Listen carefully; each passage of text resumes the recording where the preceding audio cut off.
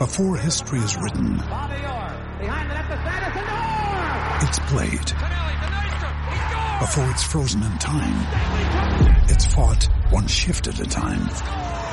Before it's etched in silver, it's carved in ice. What happens next will last forever. The Stanley Cup Final on ABC and ESPN Plus begins Saturday.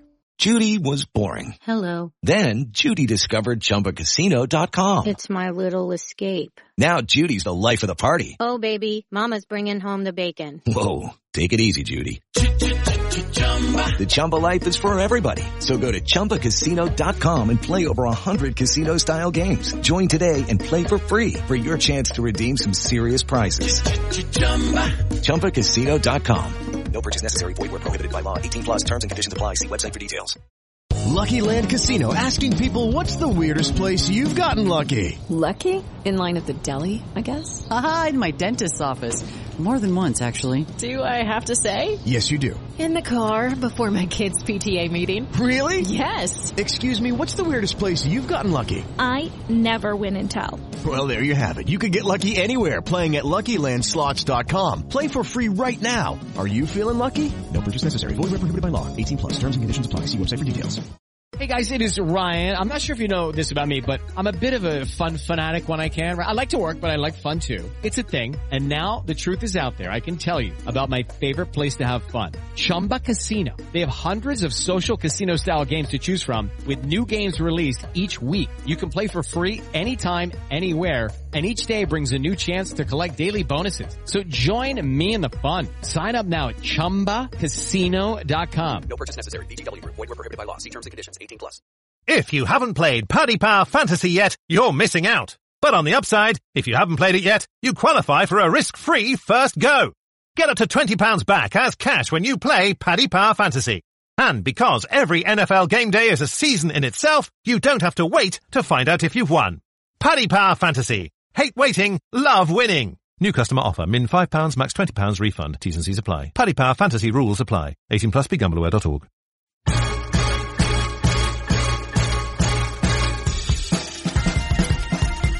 Hello and welcome to the Nat Coombe Show, presented by Paddy Power Fantasy. Iron Mike in a mo. We'll talk Monday Night Football with him. That Bears defense getting it done once again. Turnover mayhem in that one, as it was all weekend long in the NFL. We will ask Mike why that is. We'll talk about the clock management situation as well, which is rearing its head once again. A few coaches under fire, including Pete Carroll of the Seahawks, making a baffling decision. He wasn't the only coach that did that at the weekend. So we'll get into all of that. Good mailbag as well. So Mike to come shortly. We're going to check in with our college expert, Ben Isaacs, too, for all the big stories from the NCAA. And we've got a special guest, travel expert Ben Mortimer, joining us a little bit later on. For all of you out there planning a trip stateside to watch a college game, an NFL game, any sporting game for that matter, Ben is your man. So some tips and pointers for you if you're planning a big trip over. You should be thinking about it if you can. Now, if you haven't already, make sure you subscribe to us on your podcatcher of choice. We're on social media as well at the NC Show, and wherever you listen to us, if you've got time, go and leave us a review. Helps us out. All good on that front. Big shout out to our sponsors as well. Paddy Power Fantasy, great to have their support this season. Get stuck in with Daily Fantasy if you haven't already. That's the name of the game. We've got a Daily Fantasy pod, of course, with me and the OG. That drops every Saturday. We'll get you in the mood for that. Lots of good stuff over on Paddy Power Fantasy. Fantasy.paddypower.com. A lot of competitions, all kinds of good stuff there. So get involved. Right then, let's get the show on the road. And I'm Mike. Hey, Mike. So first things first, just to reassure me and our listeners at home, since we last spoke, since we last had you on the show on Wednesday, because of course Wednesday is the Carlson show, you haven't taken a ball to the face like Pete Carroll did at the weekend, have you? No, I've done that once in my career, and I don't think I'm ever going to do it again if I can avoid it. Although, in fairness, his was before the game and mine was after. So right, we are talking about the basketballs around the commentary booth, right? That's true. It wasn't it was literally after the game, an Argentine player, they had just beaten Brazil, and Pablo Prigioni kicked the ball into the stands. I was turned around facing John Amici, and the audio obviously is up on BBC. It was the fourth most popular clip on BBC Sport in 2012. And I ask him a question, and just before he starts to answer, he goes, "Uh-oh." And as soon as he says, "Uh-oh," the ball slams into my headset, into my right ear, and I go, "Ow!" And then I said, "What's happened?" I look around, and the ball had bounced off my head and into the press area below us. And I said, quote, "Some idiots in the press area." Some idiot! Our basketball around. The commentary booth. Right, exactly. You've heard it a million times. And my ringtone, Mike, to be fair. And John said, no, it came from the court. And I said, oh, and then proceeded to continue the interview with him. So I thought this was quite good. And someone from the BBC called and said about 10 minutes later and said, do you mind if we use that audio on the website? I said, is it embarrassing for me? And they, oh, no, not at all. No. So I said, sure, go ahead. And the next thing you know, millions of people are laughing at me all over the world. It was great. Went global. It is great. There will be many, many different options for your autobiography, Mike, but it came from the court. I expect to be at least on the shortlist. Now listen, Cody Barton was the rookie linebacker who was unwittingly responsible for the Pete Carroll ball to the kisser. Is he still on the roster? Have we checked that? I think so. The question is whether the butterfly, why do they call them butterfly stitches? They don't look like butterfly to me, especially when they're on Pete Carroll's nose. Now we got a ton to get into. Let's start with Monday Night Football. Well, hold it. Before we do, there's only one story that you have to start with. And I know that you've probably got other priorities, but any serious football person, there can only be one question today. Oh, gosh. And it has two possible answers. Is Daniel Jones elite, or is he a lock for the Hall of Fame? I mean, really, we need to decide this now. I think we do. I mean, one start, I think there's more than enough of a sample size to get into that. I like Bill Simmons was talking about the fact that his name went from Danny Dimes just to Dimes over the weekend. He's just getting more and more. That's good. I remember Nick Holling telling me that he was in a locker room somewhere, and I think it was a preseason game, and Billy White Shoes Johnson was on the visiting team. And when he went into the visiting team locker room where they just put up like tape with the players' names on it for the lockers, one locker just had shoes written on it. Brilliant. Well, okay, much as maybe we'll talk a bit of Danny Dimes later on. Yeah, but no, continue on to what you want. In the mailbag, Iron Mike, I think we might have a Danny Dimes question just to placate you and keep you happy. So we'll get to the mailbag in a bit, but I want to start with Monday Night Football. And those Chicago Bears, and specifically the Chicago Bears defense, getting it done once again. 5 takeaways as they roll the Skins, 31-15 in the final. So the Bears move to 2-1. Washington say goodnight, Gracie, to them at 0-3. And it's interesting. So within that game, Clinton Dix, who incidentally, Mike, is 7th in the NFL best named player power rankings still. Ha is great. Is still a great rolling. Name. And remember, he was playing in Washington last year. Former Skid, of course he was, yeah. Returned, had a pick 6, of course, in this one. The Bears now, when that went in, the Bears have now 7 defensive touchdowns since 2018. The defense carrying this team on both sides of the ball right now. Yeah, and that was the case last season as well. And there are still, I think, a lot of questions out there about Mitch Trubisky and how efficient he is, even though his line was pretty good. I mean, when you look at it, you still see errant throws and some bad decisions along the way, and you wonder how long this model can continue. And the problem, of course, is once you get to play teams with better offensive lines, and better offenses, because if you go down 28-3 to the Bears in the first half, the second half is meat for them. They can just keep you pinned down, get a couple of turnovers if you're really struggling. And of course, they didn't really have, Washington didn't really have a downfield answer, against that Bears defense. Now, there are a couple of problems for them up front because Akeem Hicks, who, might be the most underrated player in the league now. I'm not sure if it's still true that he's underrated. Yes. But he's a really great defensive end. Now, he hurt his knee, and Bilal Nichols, the other defensive end, hurt his hand. I don't know what the update is on those injuries right now, but that would be major loss for them because although the pass rush comes from Khalil Mack, and Danny Trevathan had a great game, and as you said, and the secondary played really well. And of course, when you got Jackson back there, in the secondary, he's the closest thing to Earl Thomas that we've got. Right. That pretty much says that the Bears should continue to play well, even if they lose to their starting defensive linemen, at least temporarily. But against a top-flight offense. On that, sorry, Mike, just on Akeem Hicks, you posed the question. Being reported by Chicago media, it's minor, his injury, so nothing. Yeah, well, that's good news for them, because that's what it's all based on. Chuck Pagano came in and kept the basic 3-4 format that they were using under Vin Fangio. I think he's a little more aggressive in terms of bringing extra pass rushers, but, with the talent they have, they don't necessarily need to. Akeem Hicks spent 1 year in New England, as a free agent between New Orleans and Chicago. Right. And if you think about him, what he does now is kind of what Richard Seymour used to do for the Patriots. A 3-4 lineman who can occupy two blockers, who can move inside on pass rush if he has to, and can be a one-on-one rusher occasionally. And versatility is the name exactly, of the game. Exactly. I was a little bit remiss, Mike, to be fair, because saying the defense is carrying both sides of the ball. Taylor Gabriel literally carrying the Bears offense. Great game. 3 touchdowns for him. And then exited with a concussion, so he could be doubtful next time around because of that, depending on how the protocol goes for him. But yeah, good game. What do you make of Taylor Gabriel? Well, he is what he has been, and I think what Matt Nagy's trying to do is to use him as that top layer. When you think in terms, I've been referring to this a lot in the past week. When you think in terms of an Andy Reid kind of offense, where you get these layered pass routes with a deep threat, the Tyreek Hill, say, with the tight ends cutting across, and that's where Chicago right now hasn't been able to generate too much from their tight ends.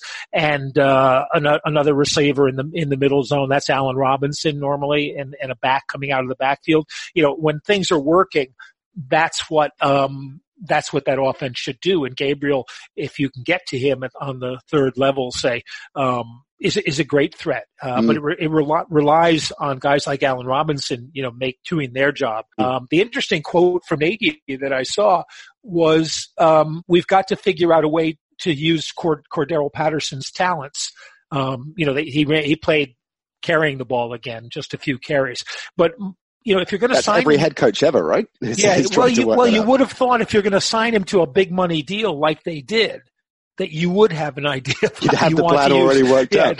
That's why I was scratching my head at it. But, if they can do that, he's the kind of, he's never been a consistent receiver, but he's the kind of guy who can stretch defenses on a bunch of levels. And I would be trying him at a lot of those kind of routes that they use Trey Burton on, say, tight end in motion, tight end from the slot. He's big enough to line up in that position and have teams have to account for him as a tight end. That would be my first thought, but then I'm not a coach. Interesting idea. And Burton, of course, has been banged up at the start of the season, starting to get back to full fitness, and it figured more against the Redskins. So that will help things, I think, because a lot was high hopes for him this season. Definitely. So just a quick line, Mike, on the Redskins. Two elements to the Redskins situation at the moment. As I said at the top, they've fallen to 0-3. So predictably, Jay Gruden, the head coach, on the hot seat. So one of those coaches that everybody is, the vultures are circling around, but also they're similarly Case Keenum under pressure, the journeyman quarterback they've got, who's not great, not bad, just does what Case Keenum does, but they have a young gun in Dwayne Haskins sitting, waiting patiently. So do you think Gruden's days are numbered, and do you think we're going to see Dwayne Haskins sooner rather than later? Yeah, I thought Gruden's days were numbered before the season started. I think I said that on our preseason podcast. He would be the most likely coach, the first likely firing. I think there's a problem. And now the problem is too that Adrian Peterson is back as their number one back because Darius is gone. Yeah. And without that running threat, because AP doesn't look like AP did last year, when he was looked like a legitimate number one. Without that running threat, it takes away an element from what Gruden wants to do offensively. And Keenum, his best year arguably was with the Vikings, where he was the second where passing was the second choice on that team. Mike Zimmer would prefer to run the ball a lot and then play off play action. And that would pretty much be Case Keenum's strength. And what you're going to get is when Case Keenum has to be a totally passing quarterback because you're behind and has to do a lot of pocket throwing and downfield, is you're always going to get some mistakes, particularly against a really good defense. And yeah, that's a really good point. It figures that his best season ever was on a, potentially championship winning Vikings team, right? Because he wasn't necessarily in that spot as much. It's interesting point. And I think you said we know what we're going to get from Case Keenum. That's not a question. He's kind of like, or maybe in 6 years he'll be Ryan Fitzpatrick. It's that kind of thing where you might get a real boost or you might not. I don't know what they do. He doesn't seem to want to move to Dwayne Haskins. No. And you can understand that perhaps. I get that. And, we talk Danny Dimes, but I just think that in a situation like this, let him sit for a few weeks, let him learn the game a little bit before you throw him in there, particularly if the team isn't firing on all cylinders. Less swag than Ryan Fitzpatrick, of course. And we all have less swag than. And Haskins doesn't have the mobility, which with, Trent Williams, and this is a huge part of what Washington's problem is, without Trent Williams at left tackle, there's a real gap in blocking for the quarterback. And so, in a sense, you'd be putting Haskins out to, in line for a lot of punishment because he's not a mobile quarterback. He's a pocket passer. Now, quick question. I should have probably checked this at the start, Mike. Rufus, for new listeners to the show, of course, Rufus, Mike's faithful canine friend, tends to get quite excited when we mention the JETS, and we're about to do that. So is he in another room, or have we got him? Rufus, no, he's lying next to me, quite comfortable right now. All so right. Yeah, I don't want to ride him too much. We'll just say JEST. Okay, we'll say that instead of saying the word. Yeah, that other team in New York or Jersey that have fumble recovery against the Patriots was their first touchdown of any kind in Gillette Stadium since 2015, which I thought was a stat you'd appreciate, and indeed Rufus would. Turnovers all the rage, of course, in the NFL. As we mentioned in Monday Night Football, the Bears cashed in. The 49ers overcame 5 to beat the Steelers. Minka Fitzpatrick, incidentally, getting stuck in, as we predicted he would on the show last week. The Bills, they forced 4 in their win over Cincy. And as I say, even the Pats were susceptible. Jarrett Stidham coming in after they Brady called his Jets. So turnovers everywhere, Mike. We saw how turnovers and special teams plays can simply turn a game around. The Giants game, if Matt Gay doesn't miss the field goal, the Giants lose. And that was interesting because the field goal was literally an extra point. This is the Bruce Arians call, right? So we didn't get into that with Greg, on Monday. So really good shout, Mike. So, it was a 27-yarder. He took the delay. Coach Arians took the delay of game penalty. Right. And the rookie kicker missed the kick, right? So they lost the game. In the presser afterwards, Arians said, I felt it was a better range for him there, even though he'd hit a 27-yarder in the game, incidentally. He missed 2 extra points. He missed 2 extra points, and basically by moving back 7, he kicked from the 34, right? Which basically is an extra point. Yeah. So by doing that, he put him exactly in the situation where he missed 2 kicks already, and took him from the spot where he'd made a kick. So I was trying to work this out afterwards, and I didn't know Bruce Arians, one of his kids was a kicker, and Bruce Arians is known as a pretty stand-up guy generally, right? So do you think Arians was just taking a bullet for his rookie in the presser and just said, I did this, I did this. To deflect attention off what happened. I didn't get that. I didn't get that either. It wasn't just the 5 yards. He then, Winston then took a knee for another 2. To put it on the hash mark that they wanted to kick from.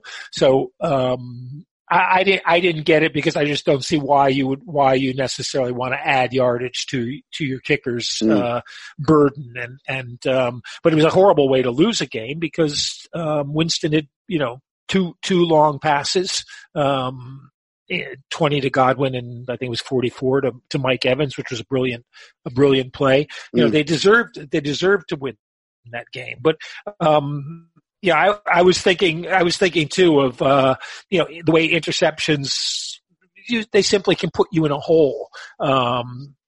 Punt return touchdowns, like New Orleans, Seattle, for example. Right. They got the fumble, for a TD where, it was, Carson was finally found to be, the ball had popped out and that was returned for a TD. Another fumble for him as well. That's not looking good. And Deontay Harris had that great punt return touchdown. So that's 14 points on the road. And for New Orleans, that made their life a whole lot easier than it might have been otherwise. And there were a couple of other games where there were, where turnovers put a team in a hole, where Adoree Jackson's fumble on the punt for Tennessee that gave Jacksonville wound up giving Jacksonville a touchdown. But, back to the Jets just for a second. Yeah. Those 2 touchdowns. New England still hasn't allowed an offensive touchdown, but those 2 touchdowns allowed the Jets to cover. Yes, they did. Yes, they did. There were cheers in New England. Yeah, Jarrett Stidham came in and threw a pick 6, much to the chagrin of sharps everywhere, all around the country. Vegas let out a collective moan, I think, when that went in. So just quickly, Mike, on the Seattle game, just jumping back to that a minute, and to follow your point that turnovers allow the opposition back in, but so it's bad clock management, and that seems to be another trend at the moment. I mean, it always is with certain coaches, but Pete Carroll getting involved with that, and I don't know whether, and not being facetious, whether the things were connected, that because he got shaken up before the game, whether he had taken his slightly blunt. Are you implying that Pete Carroll thinks through his nose? No, I'm not implying that. I'm just thinking when he got a ball to the kisser, it might have slightly jarred him. He's like you, I'm like unreconstructed in the Clint Eastwood sense. Pete That's Carroll. true. Pete and I are, I think, about the same age. About the same age, and you look a lot younger. So there's a lot of similarities there. And I think, he's one of the tough guys. So I don't think in that respect, but I think at the same time, anybody going through something like that, it's going to shake you up just because it's not conventional, not your usual game preparation. And he certainly seemed to make some odd decisions, particularly with regards to clock management. So here's my question for you, Mike. Why do certain coaches, Andy Reid, I think, out of the current crop, usually a culprit, the brilliant coach, but struggles at times with clock management. Why do certain coaches make such baffling decisions, particularly now in the modern NFL where there are so many assistants around them to help ensure that that doesn't happen? In Andy's case, I've always thought that part of the problem is that he sees his offense in a vacuum, as it were, and he wants to run it the way they run it. Irrespective of the situation, you mean? Yeah, he's an old school, not irrespective necessarily, but it takes priority. Right. He's a kind of old school West Coast offense guy, although the offense has evolved way beyond that. It's a brilliantly constructed offense, but he still uses scripted plays at the beginning of the game. I think he wants to keep to the rhythm of that offense, and sometimes he ignores the sort of bigger picture of game management, of stopping the clock, of what you want to do. I mean, the most important thing is avoiding putting yourself in the position where you don't get to run the final play. Where you don't have a timeout available, where spiking the ball would result in too much time, or as we've seen happen a number of times in the NFL, guys spike the ball on fourth down without keeping track of where the downs are. Right. And, we saw Dick Curl, who had coached the offensive coordinator in Barcelona, was hired by by Herm Edwards, I think it was it was Herm Edwards in the Jets to maybe it was with Vermeil and then by Herm as a clock coach. His job was to sort of be there on the sidelines in the head coach's ear, telling him what to do in that clock situation. Yeah. And now, personally, and this is kind of a view, I would like to take away the sidelines timeout in the NFL, at least once the team is over center or once the center's hands are on the ball. Now, I know that in the NFL now they come up to line and then everybody starts waving their hands one way or the other and yelling down and signaling and stuff. But at some point, I get really tired of plays starting and then being blown dead because there's been a timeout from the sidelines. Right. And I really think that clock management in that sense should belong to the quarterback as it used to do. Although that's kind of going because quarterbacks now so, the plays are called from the sidelines for the most part. Yeah. They're not the field generals that they once were, but I wouldn't mind going back to that sort of thing. And we were talking about it in another sense, on that remarkable comeback in week 2 where, was the timeout called by the quarterback with 1 second to play? Do they get or could it be called by the wide receiver or whatever, or was it called from the sidelines? Cause, when it's called from the sidelines, obviously it takes a while to get into the field. So I just don't like the concept. Yeah, interesting thoughts. And, it doesn't surprise me that, clock management has reared its head already this season. It seems to be perennial issue even for the most experienced coaches in the league. So I'm sure we'll be getting into that once again later on in the season. I am Mike. I'm going to dive into the mailbag because we've got your top 5 as well, which I'm looking forward to. I'm sure you're all set for that, right? Hey, that's like what the news quiz where they say, "Does anyone have a clipping that they brought in with them?" And nobody's ever said yes. Your producer handed me one just before you asked for a top 5, and lo and behold, Ali suggested the subject, and we have it. Looking forward to that. We'll get into that in a moment, but plenty in the mailbag for you. So let's rattle through a few of these. Here's a good one. Ian Waterton, thanks for this, Ian. How excited should Giants fans be getting about Daniel Jones? Good the hype, get on top of him, particularly in a city like New York. Hopefully in New York, the hype? Really? Never.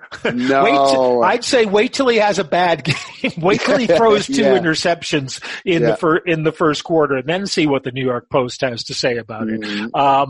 And what impressed me in his performance was that he survived the shaky bits to play well in the pressure situations. Yeah. And he provides an element of mobility. He provides a sort of familiarity with the quicker pass release system. I think he's a better fit for what Shermer wants to do. I think what the Giants need, and Shermer's another guy from that Andy Reid school, it would be really nice if the Giants could dig up a receiver who was a deep threat, who could open up some pass patterns underneath. And, I just don't know where they would find one, kind of like an Odell Beckham type player, but I don't know how the Giants would ever come up with an Odell Beckham type player. Good point. Very good point. But Jones, Golden Tate's coming back though. Golden Tate's not that guy. I know. Is a slot receiver basically. And they've already got a couple of those. I thought Jones looked remarkably composed, which was great because that was kind of one of the question marks about him. And remember that the whole controversy over Jones was not that he wasn't a first round quality quarterback. It was that the Giants took him with the 6th pick rather than the 17th pick. And Dave Gettleman, whether he was right or wrong, suggested that he wanted Jones as his next quarterback and he wasn't prepared to take the risk that he would still be there at 15. I've got no problem with that, Mike. I mean, neither did I. I mean, I did to an extent, but basically, I did because I wasn't convinced that Jones was going to be an automatic franchise quarterback. But Gettleman was, and the argument is a good one. And now it comes down to your judgment. It's kind of like, and I know we're going to talk a little bit about play calling decisions. You have to judge the decision and not the outcome. Outcome bias is easy for anybody. But you have to, I think, respect that decision that this was the guy they wanted. They went and got him. Now the question is, Dave, can you evaluate a quarterback? And on the basis of one game, the answer would be yeah. He's nailing it. Yeah. We spoke a lot about the Amari Cooper deal as well. I think there are parallels there that everybody, all the talking heads shouted at what an absurd deal it was for the Cowboys, but situationally it made a lot of sense for them if the upside played out, which it did. Yeah, this morning people were screaming about Pittsburgh tanking the season because they traded a 5th round draft pick to Seattle for Nick Vannett, a tight end, because I think Vance McDonald has injury problems and trading a 1st rounder for Minka isn't tanking your season at all. Minka's had a great game. He made one bad mistake, but he had a couple of really great plays for Pittsburgh. He's going to be a great fit for that team. Yeah, fair point. All right. I'm going to go back to the mailbag on Jalen Ramsey because we're getting a lot of buzz about Jalen Ramsey. Of course, Ramsey this week, we're recording this Wednesday, of course, hasn't turned up to practice, blaming flu, which, make of that what you will. Mike, you and I have worked together oh my goodness, 12, 13 years. You've never missed a show with Flu. So nope. Jalen Ramsey disappointed in you on that one, but I think there's probably more to that than meets the eye. Although he is reported to be returning. I think he's got the AB virus. Oh, is that what they call it? Is yes. that what it is? It was been hanging around with Sam Darnold possibly as well. So a lot of you getting in touch with us about Jalen. Here's one from Otto. Good to have Otto. My name is Otto. I like to get blasted. Cracking name. So who said that? Is that Animal House? No, it's the bus driver on the Springsteens, on the Simpsons. Oh, on the Simpsons. Okay. Otto's the bus driver. Wasn't there a John Belushi character called Otto? Maybe. My grandfather was called Otto. Otto. Was he? Oh, yeah, of course he was. Yeah. Well, okay. So Otto definitely gets the win in terms of the Jalen question. He says, if you guys had the decision, would you, as the 49ers front office, make the trade for Ramsey? And if so, what would be the limit in picks you would go to? That's an interesting question. I think I would not go to that. I might even hesitate to go to one. What? Simply because the Niners defense may be good enough without him. Now, if Ahkello Witherspoon is out, then I might consider it because they were quite smart, I think, when they picked up Jason Verrett from San Diego. You know, and Verrett is a top-class quarterback, except that he's always injured every year. He gets injured. He came in when Witherspoon went out, and they immediately attacked him, and he had no defense for it.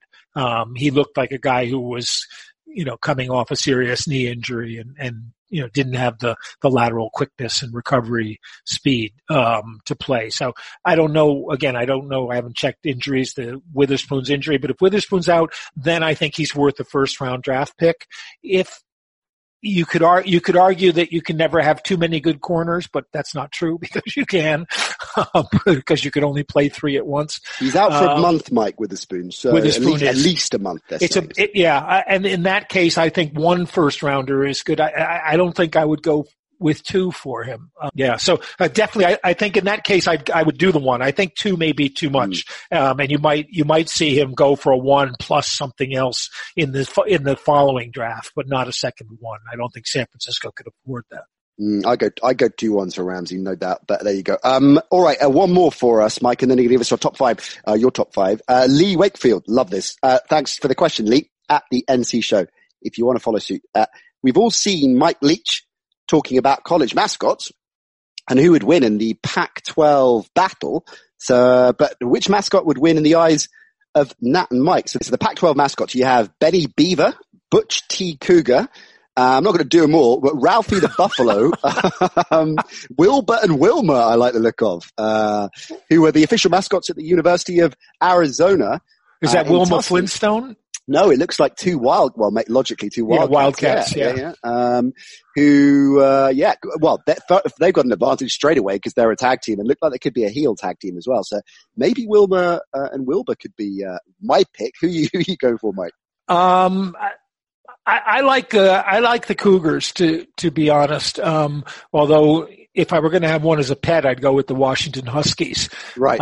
I don't think the USC Trojan is going to have much of a chance against most of these animals. No, I think he's looking at the Vegas book here. He's a 33-1 long shot. But is he mounted? If he's on the horse, that's a different story. Is he armed as well? I think we need this clarified. All right. Well, thanks for that question. Love that. We should have more of those, please, gang. So, Lee, you are the winner of our favorite question of the season so far. Keep those coming in. At the NC show, as I say, all week long, Alex, Tom, and the guys on social media will be picking those up and banking them for the mailbag on Wednesday with me and the big man. Right, Mike, your top 5. Drum roll, please. Oh, what was that? Wasn't a drum roll. Oh, good. No, just a second. Talking about Mike Leach. Oh, right. Okay. Yeah. Talking about Mike Leach, I segued into air raid kind of offenses and Kevin Sumlin at Texas A&M. Who is in that family of air raid kind of coaches, because the one thing that nobody seemed to be talking about in the Carolina-Arizona game was that Kyler Murray was at Texas A&M yes. at exactly the same time as Kyle Allen. And Allen had won the job when he came as a freshman. The guy who was then the quarterback immediately transferred out because college football is all about academic success and not playing football. Of course. And then Murray came in, and they wound up competing, and Murray won the competition. And so Allen announced that he was going to transfer out. He transferred to Houston, and then a week later, Murray transferred out to Oklahoma, leaving Kevin Sumlin with neither of them. But this game was basically an extension of their practice battles at Texas A&M, and this time Allen won. And who would you take now? Talk about overreaction to Kyle Allen after one game. Allen, Allen played last year, and we talked about it on the radio because he looked really good. Yeah. He came in one game and then started the second, and he looked composed. He looked really good. I think he's actually someone that Carolina might consider, going forward with if Cam's injury is really serious and he decides to stop playing. I don't think it would be panic stations in Carolina. Murray is obviously a work in progress, and the question remains, it was at the beginning of the season, whether Cliff Kingsbury's system is going to limit his progress or whether once they get into it, it's going to show his real skills. But right now they're really dependent on his running ability, and I don't know if that's a long-term formula for success. True that. All right, good stuff. Mike, now, your top 5, we kind of teased it at the top, really, with our story, my favorite Carson story ever, with some idiots throwing basketballs, because, of course, the top 5 this week is Iron Mike's top 5 media meltdowns. Right. Iron Mike's top 5 media meltdowns. Yeah, and it's, there was a lot of criticism of Bill Belichick this week for not being more expansive about the Antonio Brown situation. But note that you don't have Bill Belichick in any of these media meltdown kind of things. His best meltdown that I can remember would not directed at the officials because there's been a couple of good ones with that. What was when he smashed the Microsoft Surface tablet that the NFL had required them to use and basically said, I can't do this anymore. and Microsoft actually issued a corporate statement about it. Amazing. But now, anyway, Mike, have you got 5 this week? I've got 5. Not 6 or 7. I can give you as many as you want. Yeah. But we've got Jerry Burns of the Minnesota Vikings, who has you can find it on YouTube. It's a F-bomb laced thing in a game that they won, but there was a lot of criticism of Bob Schnelker, his offensive coordinator, and he basically refused to throw Schnelker under a bus and did it very pointedly. At number 4, you've got Herm Edwards, the famous, you play to win the game. Hello? I don't care if you don't get any wins. And that was somebody asking the wrong question of Herm at the wrong time. Have you ever been in that situation, Mike, in a presser where you've incurred the wrath of the head coach? No, although I did ask Bill one at the Super Bowl in 2007 when I still got to go to the game in enough time for the coach's press conference as opposed to parachuting into the stadium just before the opening ceremony. Yeah. And Bill just said, "Hey, Mike." That's right. Yeah. But number 3 is Mike Ditka, and Ditka is just it's an amazing. You can go online again and you can find lots of Mike Ditka. And the most famous one is after a loss to Atlanta, and guy says, "Why are you in such a bad mood?" He goes, "What do you care? If you were 2-7, you'd be in a bad mood too." I'm with Coach Ditka. And then they're asking him, and he says, "There's not much talent on the offense. That's my fault. I picked these guys. I have to be responsible for it. I'm embarrassed for them, but you can't blame the players. It'd be hypocritical." He says, "God put me there to be humbled, and I deserve it." Ditka was really honest, and if you go through a lot of his clips, you'll find he gives sometimes angry but very honest answers to the press, and treats them like a situation. When you hear him say something like, "It broke me down today," you really feel for the guy, right? Because he was an emotional player, and obviously he's an emotional coach as well. There's a great football life on Ditka, which is well worth. And I mean, I'm old enough to remember him as a college player at Pitt, and he was just so tough. Yeah. On those teams. Pitt-Syracuse was a big game in those days. At number 2, and another guy with multiple entries, is Jim Mora. of course, because this is a guy who said things like they were vomiting in the stands watching this game, or we were diddly poo out there. But the famous one, those were both in New Orleans. The famous one, was when he was with the Colts, and they'd lost to the 49ers, and someone asked him if they thought they could make the playoffs. And Mora went, playoffs? That's a good impression of Mora. Holy crap. I don't know. Are you kidding me? Jim Mora is like, the combination of incredulity, and anger is what puts that at number 2. But number 1, and I think everyone's going to know what number 1 is. It's Dennis Green. When he was coaching in Arizona, and they blew a 23-3 lead to the Bears. This is when the Bears went to the Super Bowl with Rex Grossman at quarterback and Kyle Orton, during the season.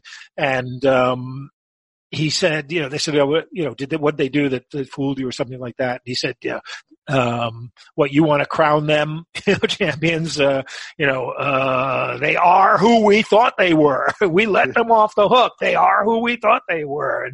And someone said, did you think you can beat them? Which was exactly the wrong question to ask at that point. And he said, that's why we took the damn field. That's the frustration. That's the ultimate frustration rate. Yes. Yeah. It's basically, when a coach knows that everything that could possibly go wrong has gone wrong, and, you can't even think about what's the best way to move forward from that, resurrect the situation. It's just gone. Cracking stuff. Iron Mike at Carlson Sports is how you can follow the big man on Twitter, and of course the Patreon column as well. Give that a plug. What's going on this week on it? Well, I may do 10 takeaways from the week today if I get time to write it. Nice. Otherwise on Thursday there's a pick of the game. On Friday there's picks and analysis of all 15 games, and we're currently running at a pretty good pace, so that's good in terms of doing it right. But last week there were a couple of shockers there in the second window of games, and that's what makes the NFL the NFL. Indeed it does. Patreon.com/Mike Carlson FMTE is how you get involved with that. Absolutely. And it drops into your inbox as and when a new article is published. So get involved, gang, get stuck in with that. Back next week. Enjoy the games this weekend, Mike, and we'll chat to you then. Okay, thanks, man. See you, mate.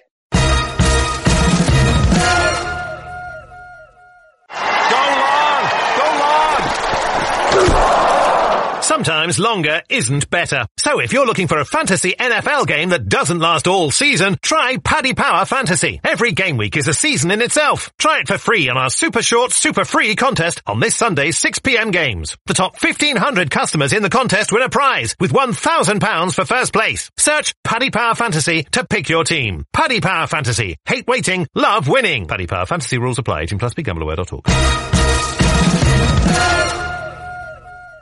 Cracking stuff from Iron Mike. He will be back, of course, next Wednesday for more deep diving all across the NFL. Plenty more where that came from. We'll check in with Ben Mortimer a little bit later on, travel expert, who's going to get us up to speed on making the trip across the pond to go and watch a game, which I'm sure a lot of you will be interested in working out how to do that. So Ben is your man to talk about that. But next up, a regular on the show, an all-pro member of the Nat Coombs Show. It is, of course, the great Ben Isaacs. Ben Isaacs, good to have you on, man. Yeah, good to be on. How's it going? Well, importantly, Mike and I were just talking about the Mike Leach Pac-10 mascot fight situation. Have you seen that story? No, I've not seen this. Well, he was suggesting and speculating on who would win between, I think it was a fight or a race. I should probably be clear. But anyway, Mike and I turned it into a fight. It is a fight. I've just checked this out. This is such a Mike Leach thing. The guy is absolutely bonkers. I would love to see him in the NFL. I mean, he would be drummed out of the NFL within about 3 weeks because he's so crazy. But it's automatically my favorite college head coach ever. Yeah. We were speculating, just a quick hot take from you, Ben, as our college expert. I fancied Wilbur and Wilma because of the tag team element there, and I figured that Wilma looks as though she's a pleasant kind of wildcat, but I reckon she could go quite dark, could go quite rogue in a fight. So I'm going there with them. Have you got an opinion on this? Well, I met a few pleasant wildcats in my time. I want to go with USC's Trojan because the dude does have a weapon. Yeah. But On the the other Stanford hand, tree. Stanford's mascot is a tree. I mean, the trees live longer than any other kind of living thing in terms of the Pac-12 mascots. I'm thinking, right, you've got huskies, you've got ducks, you've got bears, you've got sun devil, which isn't a real thing, but I wouldn't really want to be in a fight with a sun devil. Fair point. So yeah, I mean, maybe the Stanford tree is a pretty cool kind of like left field choice because, I mean, I don't know if any of the other mascots have a weapon that could cut down the tree. So the tree might win by the Trojan might. Okay. Well, I'm glad we got that key hot take from you right at the top.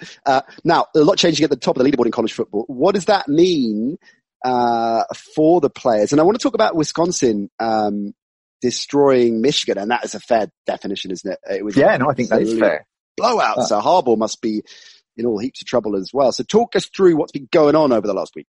Well, Michigan losing to Wisconsin is probably the big one. And this wasn't an absolutely outrageous upset because Wisconsin are a really good team. It's just that Michigan had legitimate playoff aspirations to win the Big Ten and be selected as one of the 4 playoff teams. But this loss, although it doesn't ruin their chances because they can still win the conference, and winning the conference may in itself be enough to get into the playoffs, but they'll now need to win every game and look good while doing it. If they're squeaking past weaker teams, the selection committee are just going to discard them. Wisconsin looked like the team most likely to challenge Ohio State in that conference. It was thought it's kind of Michigan or Ohio State. Maybe it's a toss up, but Wisconsin now will think, okay, well, we can run the table. We could beat Ohio State and we could be in the playoff. They've got Jonathan Taylor, who may be the best running back in the nation too. So I'm really high on Wisconsin now after being high on Michigan. I'm completely flip-flopping and I love that. I love the fact that you wait for them to blow Michigan out of the water and now you're big on them. You're just playing the hot hand. We don't expect anything less from you, Ben Isaac. Now after that remarkable UCLA Washington State game last week, which game should we keep an eye out for on ESPN this weekend? Okay, right. Here we go. I'm going to say my favorite game is 5 p.m. Texas A&M versus Arkansas at Jerry World in Arlington. I think that could get wild. That's 5 o'clock. But a really under the radar one. Wild as in shootout wild? We think. Wild shootout because I don't trust the Arkansas defense, and it's a good rivalry game, neutral field. It'll be a great atmosphere. That I'm looking forward to. And right after that, Clemson, North Carolina, which I always like watching Clemson, but usually that game's over at halftime. But also at 8:30 is Coastal Carolina, Appalachian State. Now, Appalachian State beat North Carolina last week. Here's a good way to tell which games fans are really excited about. When you go on the ESPN website for the schedule. Now, if you go on the ESPN UK website, you'll see the UK times for the kickoffs. And you are a company man, Ben. This is useful information because for a long time I was always defaulting to the US one, and the kickoff times obviously weren't accurate, and it wouldn't tell me which games were on ESPN Play. It was all the networks. You go on the UK one and you look at the schedule, then you can see everything that you can see. Nice. It also tells you if you were buying the tickets now, what they would cost you. And the most expensive ticket of the entire weekend in college football is Coastal Carolina at Appalachian State, because it is such a good rivalry game. And both these teams put up a lot of points, and it's really exciting. So there you go. Ultra left field choice. Coastal Carolina, Appalachian State, 8:30, ESPN Player. Book it in. And if I'm wrong, don't at me. Lock it in. Love that. One more for you quickly. It is a flyby from you this week, Ben. But I want to ask about the 2020 draft, which we're going to talk to you a lot about. And as the pieces move around and mock drafts change all the time, we love an overreaction on this show, as you well know. Oh, I love a hot take. Love a hot take. I think we had some interesting hot takes a couple of weeks back that if you go 0-2, then the season's in trouble. Stuff like that. Dynamite, stuff like that. But Daniel Jones is definitely the current holder of the overreaction storyline of the NFL right now. So let's take him and project that forwards to the 2020 draft. Which quarterback are people underestimating in the 2020 draft? So not the hot takes, not Tua and everybody else that everyone's talking about, but quarterbacks that might end up getting picked higher than we figured, or coming into the NFL and surprising people by getting a start early on and looking like they belong. Well, obviously, a lot of that does depend on who picks them. Like, you just never know. Kind of, it might be a team with an established starter and someone gets injured. But obviously, we know that Tua and Justin Herbert are kind of considered to be locked in for the first round. There's a guy that I like who's really crept up just this season. Joe Burrow, he's quarterback of LSU. LSU have not had a good quarterback since I don't know when. And he's changed that offense. People didn't expect too much out of him. People weren't looking at him as like, oh yeah, this guy is a great pro prospect. But the way that he's played this year, he's been so accurate. The way he's managed that offense, he's thrown 11 touchdowns, only 2 interceptions. He looks better every single week, and he's had tough games as well. Now he's got some pretty good receivers, but there was a particular play, I want to say 3rd and 17 against Texas, where he was just surrounded by blitzers, and he just elegantly moved out of the way, hit the receiver in stride, 61-yard touchdown. Is perhaps his quintessential play. You can probably YouTube it. He seems like he's a good improviser. He's getting better every week, and he could go anywhere between the 1st round and the 5th round. But I think someone could get a real bargain with him if he doesn't go in the 1st round. He may end up going on to a good team rather than one of the worst teams. And if he gets his chance with a good supporting cast, he could be a star. Hot Super take stuff. I love that hot take. That is excellent work, and a fine way to wrap up this week's guest spot. But of course, Ben, a regular part of our show all season long, and we will be having him in studio very, very soon to deep dive a little bit more on important things in life, like mascot fights. Ben, look after yourself at Tweets from Ben if you want to follow him, as he should, on Twitter. We'll see you soon, mate. Cheers. See you soon. Ben Isaacs there, giving us a college steer. Let's move on. Our third and final guest of the show. And if you've ever thought about heading over stateside for a college game, maybe at Coastal Carolina, Appalachian State, if you could afford the tickets, or an NFL game, well, you're in the right place, because our next guest is a travel expert that specializes in just that, taking over British fans to the States and setting them up for games, plural, of their choice. So looking forward to checking in with him and working out how we get that done. Let's say a big hello to Mr. Ben.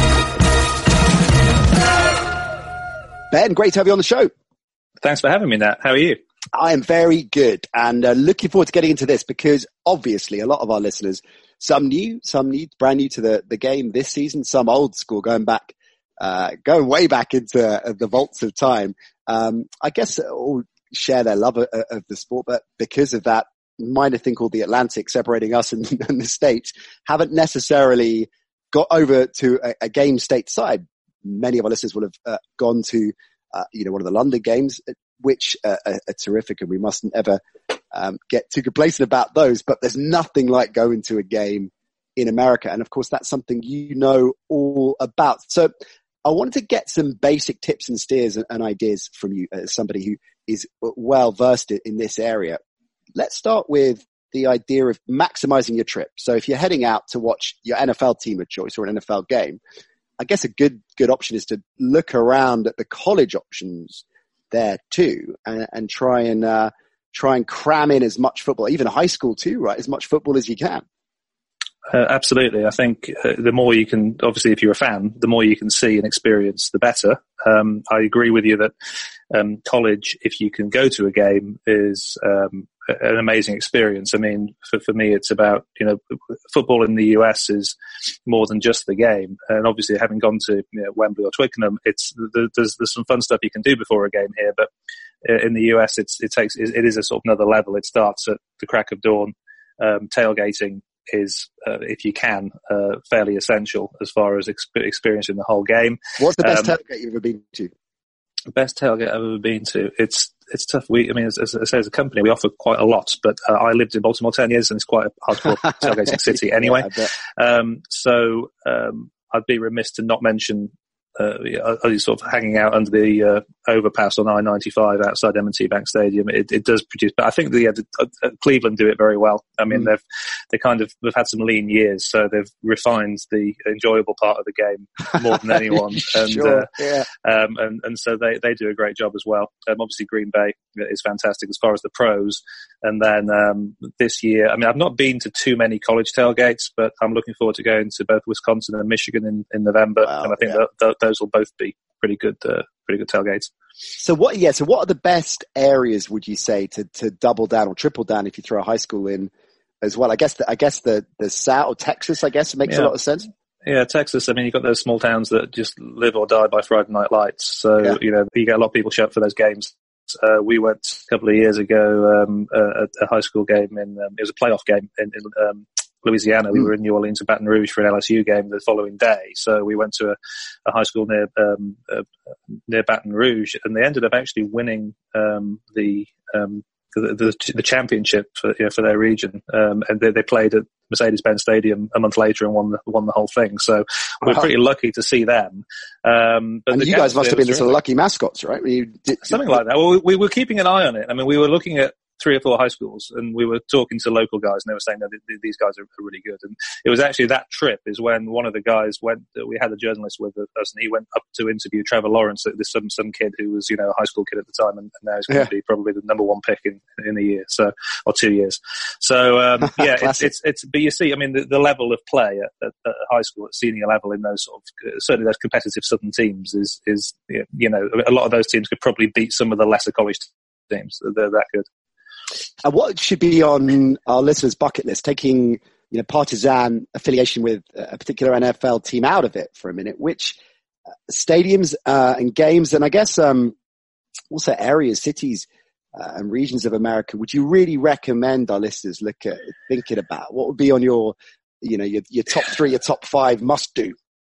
I think veering away from the typical sort of British obsession with New York and Florida and stuff is sometimes a good idea, because you've got some fantastic cities that I guess are less visited in the US that have an NFL team, and they have a great college presence too. So you're going to drop Detroit right here. That's where I will put Detroit in, actually. Thanks for that for reminding me, because we've talked about this, and it's that whole firstly, Detroit as a city has really sort of turned itself around in the last really sort of just 10 years. I mean, it obviously it still has its issues with sort of violence or what have you in certain parts, just like Baltimore, actually. But the urban renovation and redevelopment in that city is very impressive. And obviously, Ford Field's a nice place to see a game. The Lions are actually looking a little tasty all of a sudden. The last few weeks.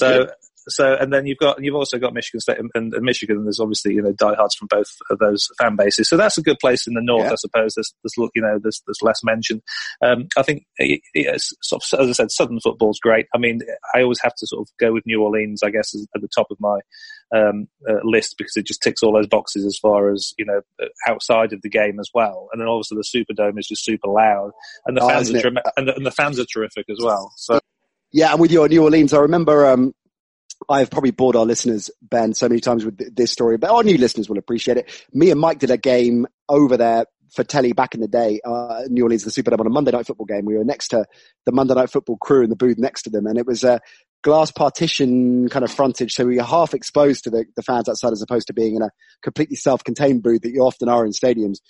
Single-handedly the best atmosphere I've ever been in, and particularly accentuated by Carlson at various stages of the game and the broadcast, inciting a riot, getting the fans to join in various songs. I mean, it was absolutely wild, and what a hell of a city as well. So I'm loving that, and I'm loving the Michigan steer too. That is definitely on my bucket list to go and see them, because that is an extraordinary, 105,000 is it, the stadium? I think it's a little more. It's about 108. I think it's the biggest football stadium in the United States, and I looked this up. It's the second biggest stadium in the world as far as capacity, and I was surprised. Do you know where the first may be? South America, I'm guessing. It's Pyongyang, North Korea, which I really? doubt the veracity of that claim. He may be exaggerating a little bit. But I'm guessing you've never covered a game there. And what about the Super Bowl, of course, in Miami? So there's a very realistic chance this season that we're going to see a host city with their team in the Super Bowl, right? The way the Finns are going. Yeah. I mean, I think they're just setting everyone up for the fall here. They're going to come back strong. It's like Paul Newman in The Colour of Money. That's what's going on. That's it. It's Josh Rosen's full home debut this weekend, isn't it? So I think the turnaround starts here. But it's not looking likely. But I think that there's a reason the NFL keep going back there so many times. It's hosted it, I think, more than any other city, and it's just because it's so much fun. The weather's great. You can pretty much guarantee. Well, I'm going to curse myself here, but a nice weather for the game. Oh, you jinxed it now. I really have. I hope we don't, because we got 15 people going. Cracking stuff, Ben. So touchdowntrips.com is where you head to find out more about everything that Ben and his crew do on Facebook, Twitter, and Instagram as well. Touchdown Trips, and we are going to be definitely talking more about this. Delighted that they are supporting the show this season.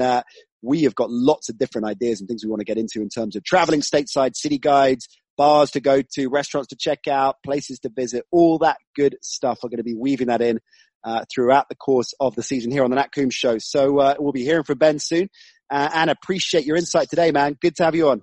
Thanks for having me, Nat. Cheers. The excellent Ben Mortimer there from Touchdown Trips. As I say, www.touchdowntrips.com. Cracking stuff. Many thanks to all our guests. Iron Mike leading us off. We had Ben Isaacs with the College Steer get involved with ESPN Player this weekend. I'll certainly be watching from 5 o'clock onwards. Sounds like that's going to be an absolute thriller from what Benny said. So love the fact that you can just double down, have college football on a Saturday, NFL on a Sunday.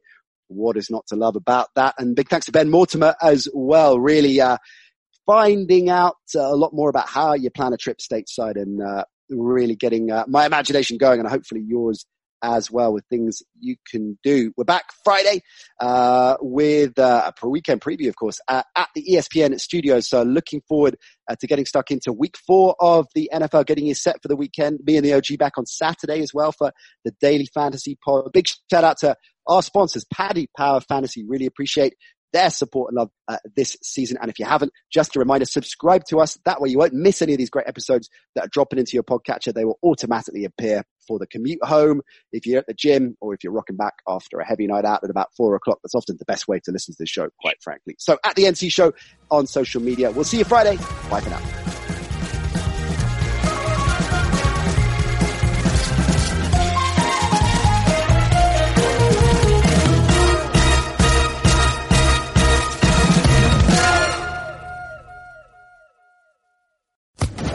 Social Podcast Network.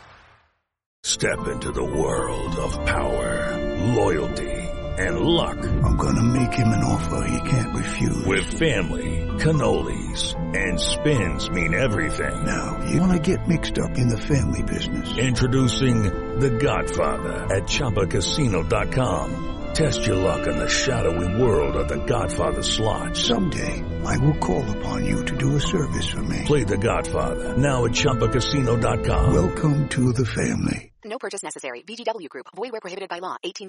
Terms and conditions apply.